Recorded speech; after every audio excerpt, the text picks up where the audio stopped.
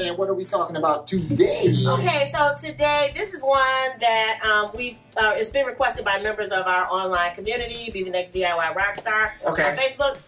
It is how to give better live performances. And this applies to whether you're performing music or whether you're just getting up to speak to a group of people. Right, yeah. So, because we have found, actually there was, I will include the link, but there's a study that said that 75% of people fear public speaking more than death. Wow. So this is like one of those things that if you're a performer, you really need to conquer those feelings of anxiety, of trepidation, of getting up in front of people. Yeah, I think at least for me, the biggest thing has always been striving for perfection. Oh, yeah, good. I love it. You're already going down our list. We love it. Go ahead. Okay, so we're just going to give you 3 tips, but in those 3 tips are some sub-tips. So one of them is prepare as much as possible. Right. So we were talking about have a rough plan for the things you want to accomplish in your performance. Yeah. Get as much sleep as you can. Eat enough that you're not starving, but not so much that you're over full. Choose a comfortable but brand worthy outfit. And that's been one of those frustrating things over the years, but you learn what works and what doesn't. And then, of course, prepare that rock star entrance. Right, yeah. So I think preparation is just kind of know what you're going to present. Yes. So if you know what you're going to present, and if that's kind of baked into who you are, you know, I think it makes it a lot easier when you get ready to get up and perform, speak, or whatever it might be. So that then, you know, if you're speaking, maybe you might have an outline that just kind of keeps you on track, but you're not dependent on the outline to give you the substance of what you're going to talk about, right? Right, because that's your thing is not to be like have the script, but to have just talking points. Right, because what you don't want to do is just come off that you're reading something. Right, and there's nothing worse. You know, if you're presenting, and then that's the same thing when it comes to, you know, music. So let's just say, even if you're using tracks, you know, I still say you allow yourself a certain amount of leeway with your tracks where, you know, if you don't quite do it the way that you rehearsed it, that you can just kind of still improvise. Yeah. You know, so you should have room even with your tracks where you can kind of improvise. Yeah, I like that. You know, so, as they always say, Quincy Jones said that, right? Leave room for God to enter the room. So you always want to leave room for inspiration. You always want to I like that. Leave room for the room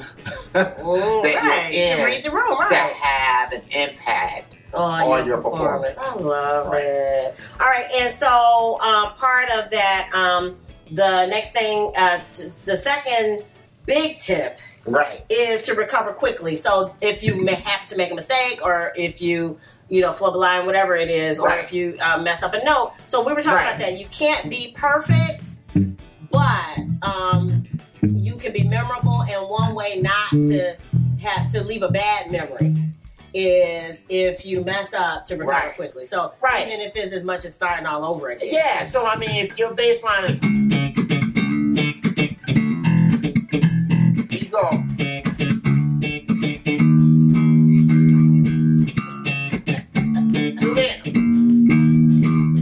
That was your tip, right? If you mess up once, it's a mistake. But if you put it again, then it's a trend.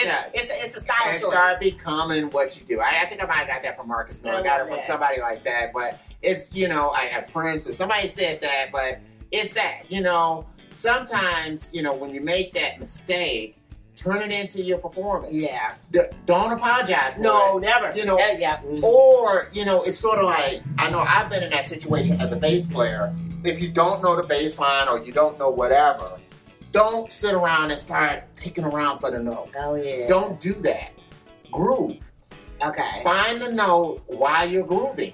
Okay. And then, you know, so that you keep that mentality. Right. You want to keep the mentality that you're grooving, because I know for me, it's like when I start a performance and I'm insecure, it's like I kind of keep that throughout the whole performance. And it's hard for me to get that confidence, that swagger. Right. And so that's why you have to kind of have that confidence and swagger with even the mistakes. And then you kind of realize that people are more forgiving than you think. But if you don't want them to forgive you. Oh, okay. That's the thing. You don't want to, because if they're forgiving you, they know you made a mistake. Okay. Your thing is that you don't want them to know the mistake even happened. Okay. So the reason why they don't know the mistake happened is because you're grooving.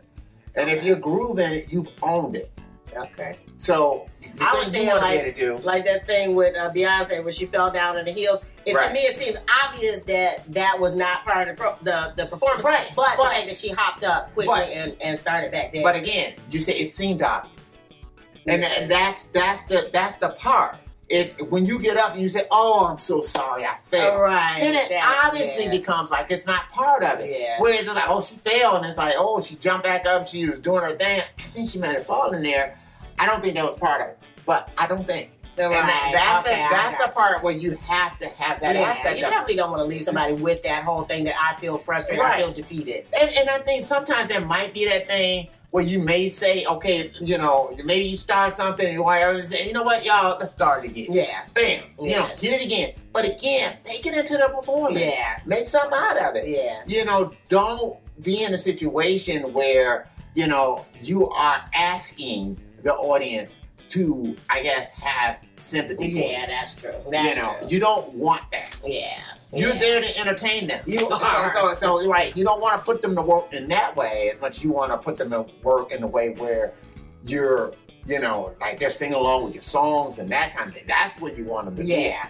You don't want them to, oh, he's having such a horrible. They paid money to see you. Right. You know, who wants to do that? Yeah. Plus, it actually undermines your confidence as you go forward, and you're likely to make more mistakes and feel more frustrated. Yes. Versus if you just, again, recover quickly, get back onto it, and then, hey, and in your mind, I know for me, I have to pretend like that never happened. Right. And then keep going. You always have to be in that position where you're making lemonades out of your lemons. So you got to always do that. So. And then the third top tip, again, this episode could go on and on forever, but the top tip is start small, which one of your pieces of advice always has been practice as often as you can, you know, but start small, start with small groups of people, maybe a live stream, maybe, you know, your local church, you know, they have an extra little program, you know, whatever it is that you can start putting yourself, especially if it's something you're afraid of, put yourself in front of small groups first. Learn, and as you go, you'll develop the confidence. You'll see what works for you and what doesn't. What works for an audience. How to learn to pivot when the room changes. You know, all that stuff that you were talking about. Hey, I realized, I had a 5-minute song planned. I can see after 3 minutes, they are ready to move on. I'm ready to move on. Until I have something really good coming up next, so I want to move on to that. So again, so things like that, but you have to practice when there are only a few so that you can build that confidence and just that wisdom. It goes back to that, what you said is the Malcolm Gladwell's 10,000 hours, that it takes 10,000 hours to be good at anything. So you can't expect, if it's something that you've never done or you're frustrated at doing, don't want to do, for you to just, I did it 3 times and now I got it.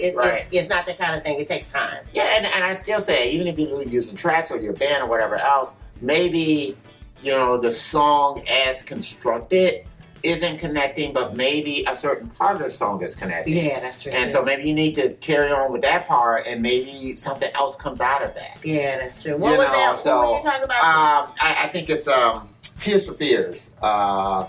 What's that? Head Over Heels. That da da da da da da da da da came from another song of theirs.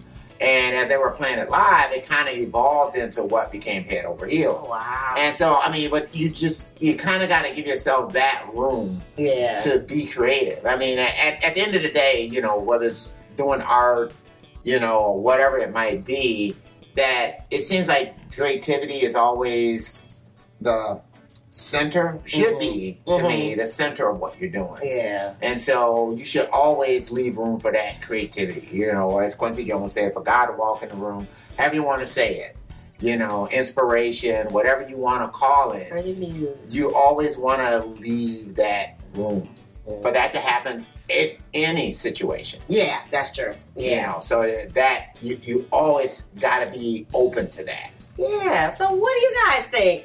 What tips can you add to our list to help people feel more confident in performing or presenting themselves live? We'd love to hear about it. I'll put it in the comments below. And what else? I've got Sugar Fed, of course. You know, you stream it everywhere. You can go get it from Bandcamp. You can get it from CD Baby. Wherever you want to get it, however you want to get it. It's there for the having. Also, we have South by Southwest is coming up in less than a month. Yeah. So we'll be doing some live streams, some episodes centered around our experience there. It'll be the first time we've been there in 2 years. So we're really excited about it. So we will definitely share our experience with you. Yep. Do a compare contrast between kind of how it is in 2022 versus how it was in 2019. Yeah, you know, to see what the differences are. You know, it's going to be interesting to see if it, because like 2019 was like off the chain, crowded, nuts, and so it's just going to be interesting to see it coming back, and you know, maybe there's kind of going to be a little bit of a hybrid of live and streaming, and then not quite sure. Yeah, whether or not we're going to have to wear masks. That's a big one for me. So we will definitely let you know. If you dig the vibe and you want to be a part of the tribe, be sure to subscribe. We're wishing you love, peace, and chicken grease.